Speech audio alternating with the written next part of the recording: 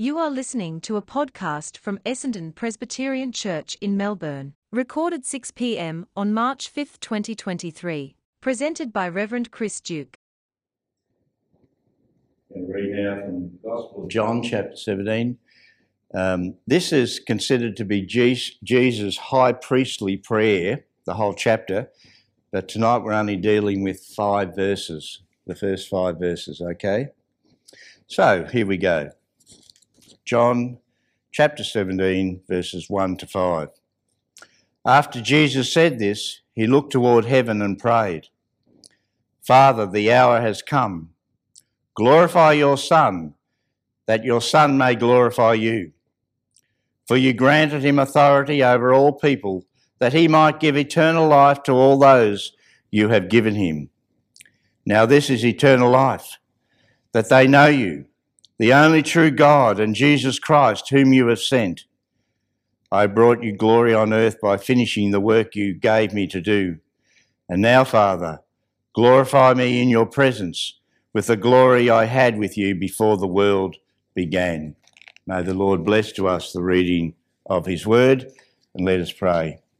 Would you pray with me? Dear gracious Heavenly Father, we just thank you for this record of Jesus' prayer as he prays for his disciples and for the world, and he prays to you for himself. Lord, we just pray that you would open our eyes and open our hearts, and so that we can hear what you're saying to us. We ask this in Jesus' name. Amen. Arthur Stace was a loser.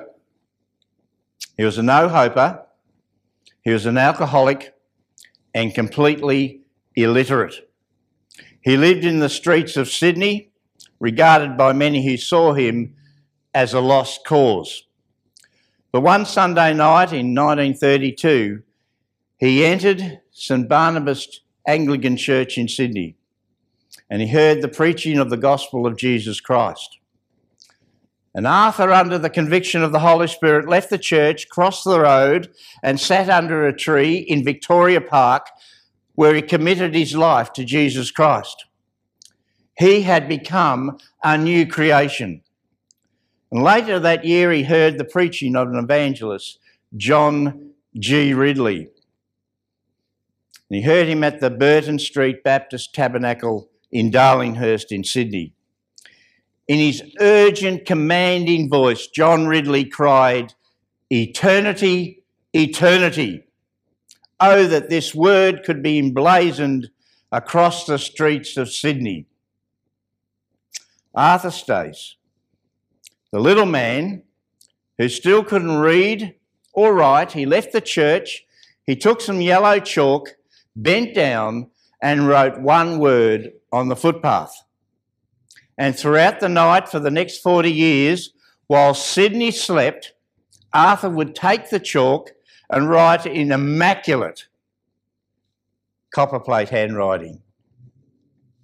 Beautiful handwriting. The word eternity on footsteps, entrances to train stations, and anywhere else he thought would catch people's attention.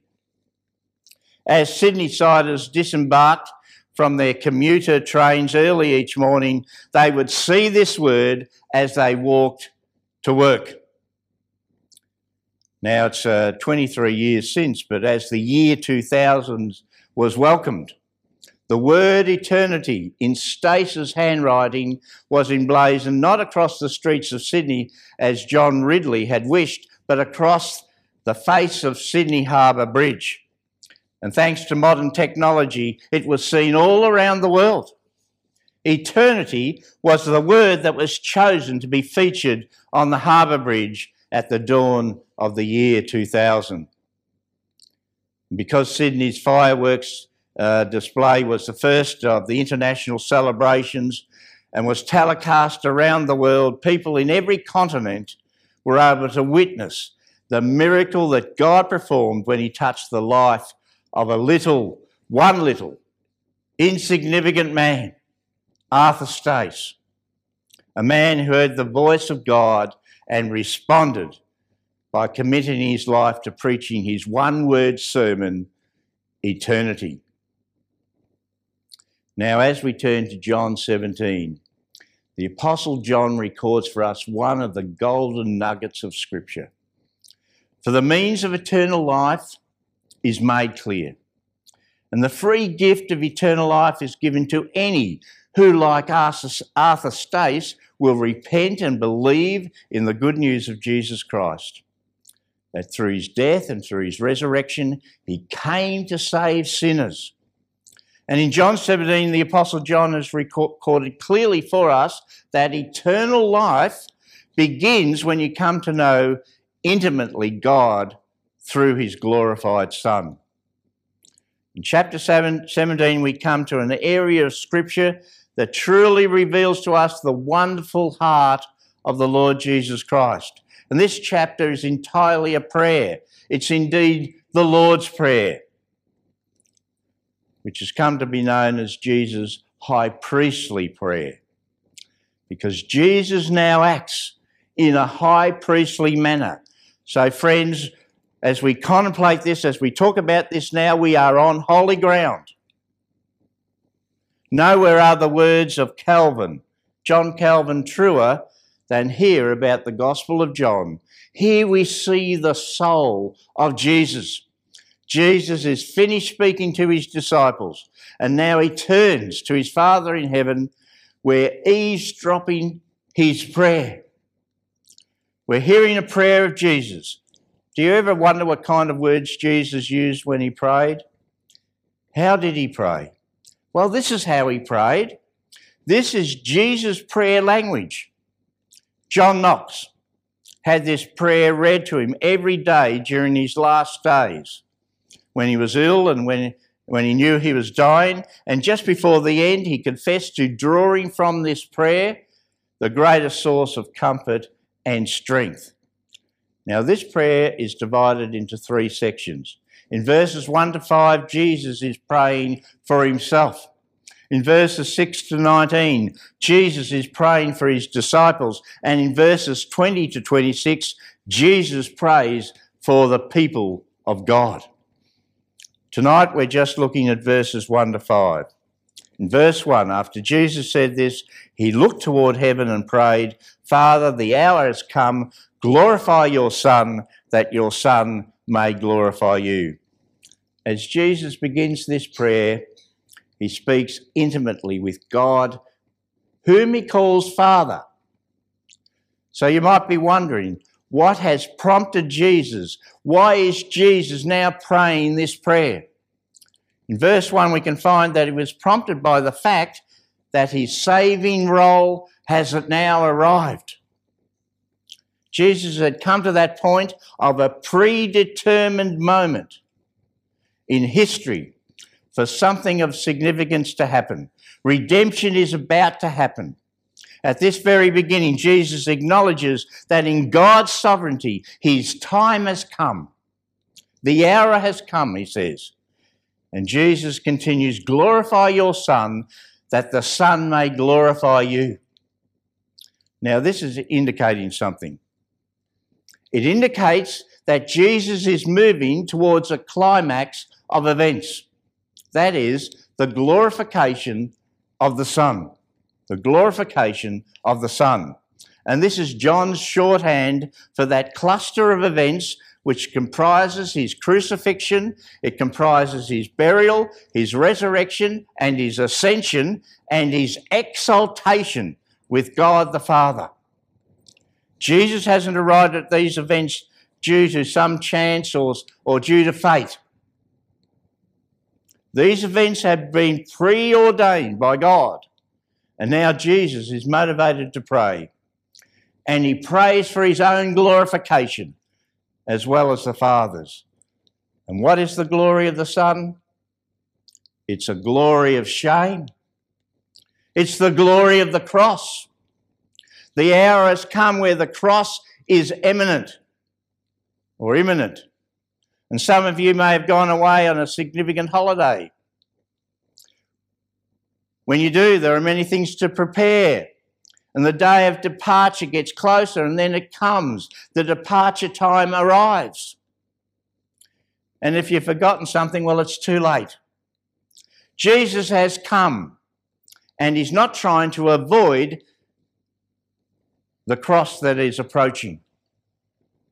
Everything that needed to be done prior to this moment has been completed. Now, praying for his own glorification will result in the glorification of the Father. And this should trigger greater consideration of what is happening here and what is at stake. When Jesus came as an infant and grew up into a man, we still don't realise what this meant for the Son of God. Before his coming, he was in heaven. He's the second person of the Trinity. Yes, God is one, but there are three persons of the Trinity. And he's the second person. And he's in his full glorified state before he came as a man. We are reminded of this in John chapter 1, verse 1. In the beginning was the Word, and the Word was with God, and the Word was God. Jesus is the Word. But he gave all that up for a reason, didn't he? He stepped out of eternity and into time to fulfill the redemptive plan of the Father. But now Jesus commits his imminent death into God's hands. Jesus' major concern is that his death will glorify the Father. He doesn't ask that God will save him from this hour, but rather to keep him and sustain him so that through his death it will bring glory to God. In this prayer, Jesus displays to us that he is the obedient, dependent Son of the Father. In the book of Isaiah, chapter 42, verse 8, it says, I am the Lord. That is my name. My glory I give to no other. I am the Lord. That is my name. My glory I give to no other. And there is this idea that Jesus is sharing his Father's glory, which implies that he is God. He is the God-man. In verse 2, for you granted him authority over all people, that he might give eternal life to all those you have given him. In verse 2, Jesus was given authority over all flesh, which means that he was given authority over all of humanity. But this authority that Jesus has been given is based on the Son's prospective obedience as he submits himself to suffer the humiliation of the cross in his death and resurrection and exaltation. It's nothing less than obedience to the redemptive plan of God. You see, God had a plan. Right before he created, he had a plan. And the second part of the verse makes it clear concerning the purpose of Jesus being granted authority, so that the Son might give eternal life to all those the Father has given him. As the Father is glorified before human beings, so they are brought to faith in the Son and the one who sent him. To gain eternal life was the purpose of the grant of that authority, and this is given to the Son to grant. It's Jesus who gives believers eternal life, although the authority of the grant is over all human beings. The purpose of the grant is for those that the Father has given the Son, that they might have eternal life. And here we have a clear statement of God's sovereign purposes that extends to the election of those who will be redeemed. And in the doctrines of the sovereignty of God's grace, the idea of election presents some difficulties for some. Many are willing to embrace the 5 points of Calvinism, and I can just say to you that there are more than 5 points of Calvinism. But we learn these 5 points of Calvinism, that's another long story. in the acronym tulip. If one of the petals of this flower is lopped off, the one petal that's often lopped off is the L, which stands for limited atonement. Those people call themselves 4-point Calvinists if they lop off the L. And it seems that the doctrine of limited atonement is the area that presents the most difficulties. Most evangelists, of course, will recite that other well-known verse, John 3:16, "For God so loved the world that he gave his only begotten Son, that whosoever believes in him shall have eternal life." To prove their point, let's examine this idea of limited atonement. If we ask if the atonement of Christ was a real atonement, did Jesus really or only potentially satisfy the demands of God's justice if indeed Christ provided a propitiation and expiation for all human beings and for all their sins, then clearly all persons will be saved. Now, propitiation is the appeasement or the satisfying of God's wrath. And expiation means to cover sins. It's wiping away sin. If we consider that the atonement is universal and that Jesus died for all, this would mean that there is universal salvation. However, most Christians who reject limited atonement also reject universal salvation. They are what we call particularists, not universalists. They still insist on the doctrine of justification by faith alone, that only believers are saved by the atonement of Christ. But if that is so, then the atonement, in some sense, it must be limited or restricted to a definite group. And this group is believers. If Christ died for all the sins of all people, that must include also the sin of unbelief. If God's justice is totally satisfied by the work of Christ on the cross, then it would follow that God would be unjust in punishing the unrepentant sinner for his unbelief and impenitence, because those sins were already paid for by Christ. People usually get around this by citing the saying, Christ's atonement was sufficient for all, but efficient only for some. Christ's atonement was sufficient for all, but efficient only for some. What does this mean? The Calvinists would interpret this saying to mean that the value of Christ's sacrifice is so high, his merit so extensive, that its worth is equal to cover all the sins of humanity. But the atonement benefits are only efficient for believers, the elect. The non-Calvinist interprets this saying in slightly different ways. Christ's atonement was good enough to save everyone and was intended to make salvation possible for everyone, but that its intention is realised only by believers.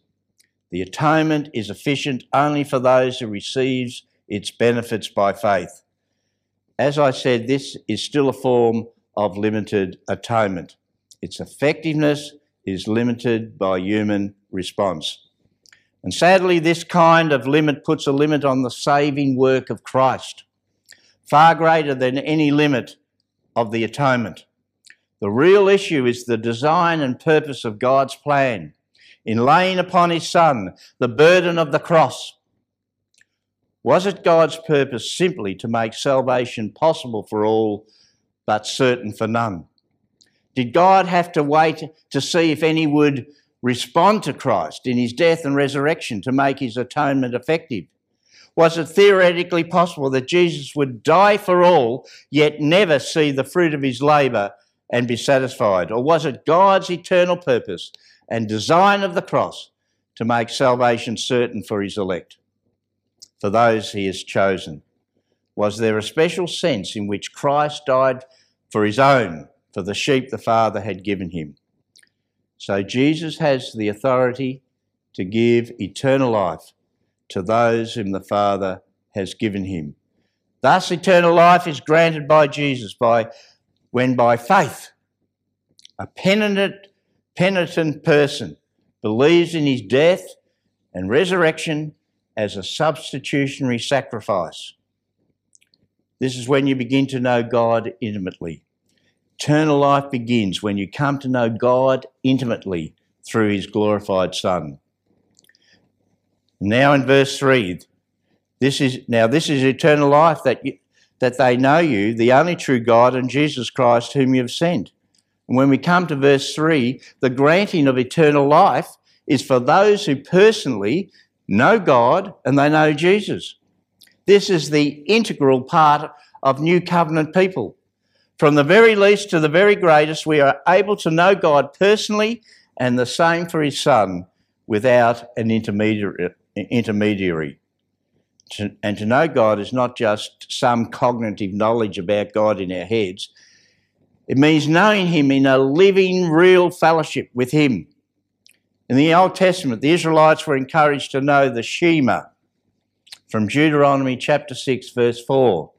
The Shema, they call it. And it says, "Hear, O Israel, the Lord our God, the Lord is one." And this is reminiscent of 1 Corinthians chapter 8, verse 6.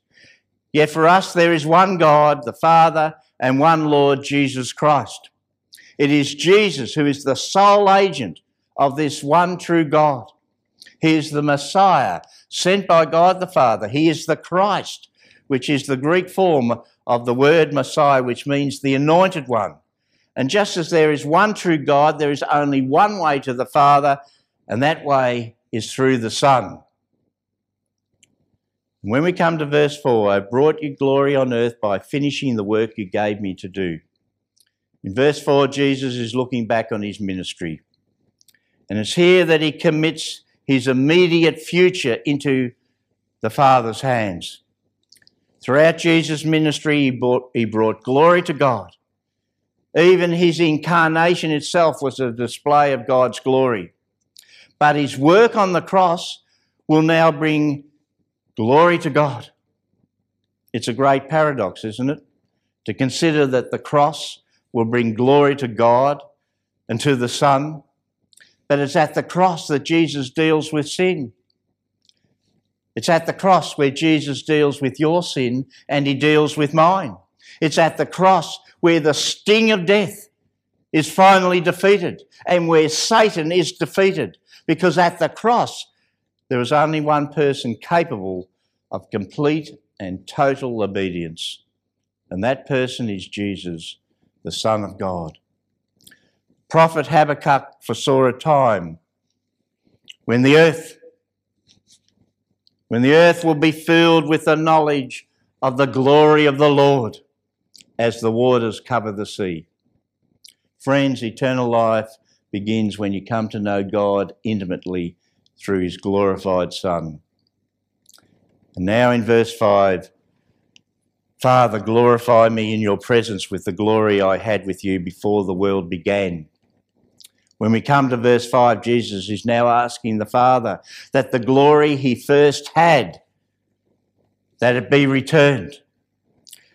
This is the glory that he shared with the Father in heaven as the second person of the Trinity, before the world was even created, before creation began, which implies that the incarnation of Jesus, when Jesus was born as a baby, entails a forfeiture of glory.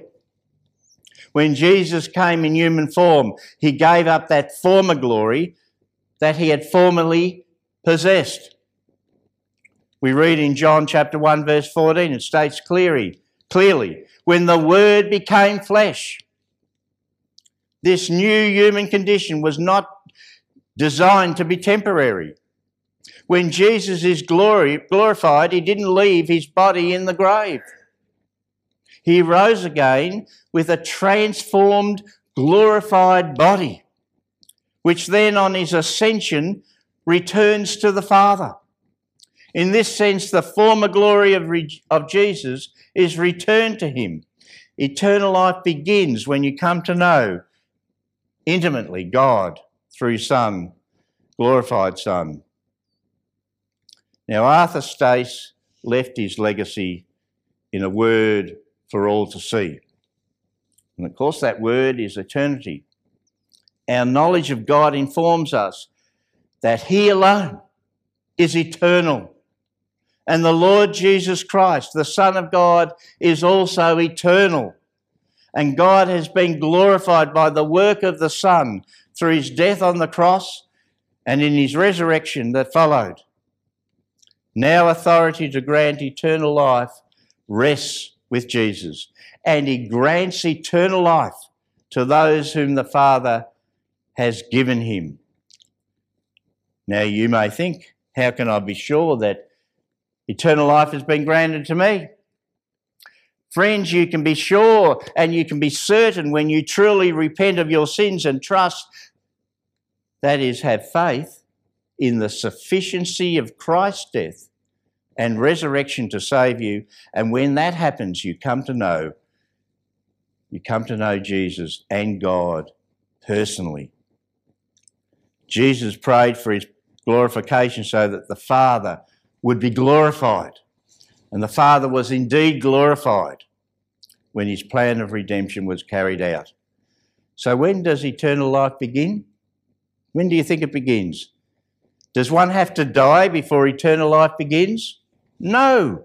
Eternal life begins when you come to know God intimately through his glorified Son. Such an easy answer, or a simple answer to those who know and believe. But for those who believe, you're already living in eternity, friends. You are already in eternity. Just think about that. When your life on this earth is over, your life will continue in the presence of God. How wonderful that will be. This is the glorious, blessed hope that we have. It's the promise of the gospel that through the shame of the cross, the Son would be glorified. And friends, this is the message that we all long for people to understand, for people to come to know personally, so that they will come to know God intimately through the glorified Son. Would it be that we all understand this and know this from today? Amen. Let us pray. Dear gracious Heavenly Father, we thank you that Jesus was indeed glorified in his death on the cross, that he glorified you through his death, that he was able to complete and submit himself to the obedience of going to the cross, to bear your wrath upon himself when he died a shameful death. And Lord, we pray that by faith, each of us will know you intimately. And Lord, that our family and our friends may know you intimately. That the stranger that we come to know may know you intimately, Lord, through your Son, the Lord Jesus Christ. And we pray that you will indeed write eternity on our hearts. Give us this sense of eternity in our being, not to take for granted, but to be thankful. And Lord, help us to continue to be effective witnesses of the Lord Jesus Christ, to be followers and disciples. And we pray this in Jesus' name. Amen. More messages of hope at essendonpresbyterianchurch.org.au or wherever you get your podcasts from.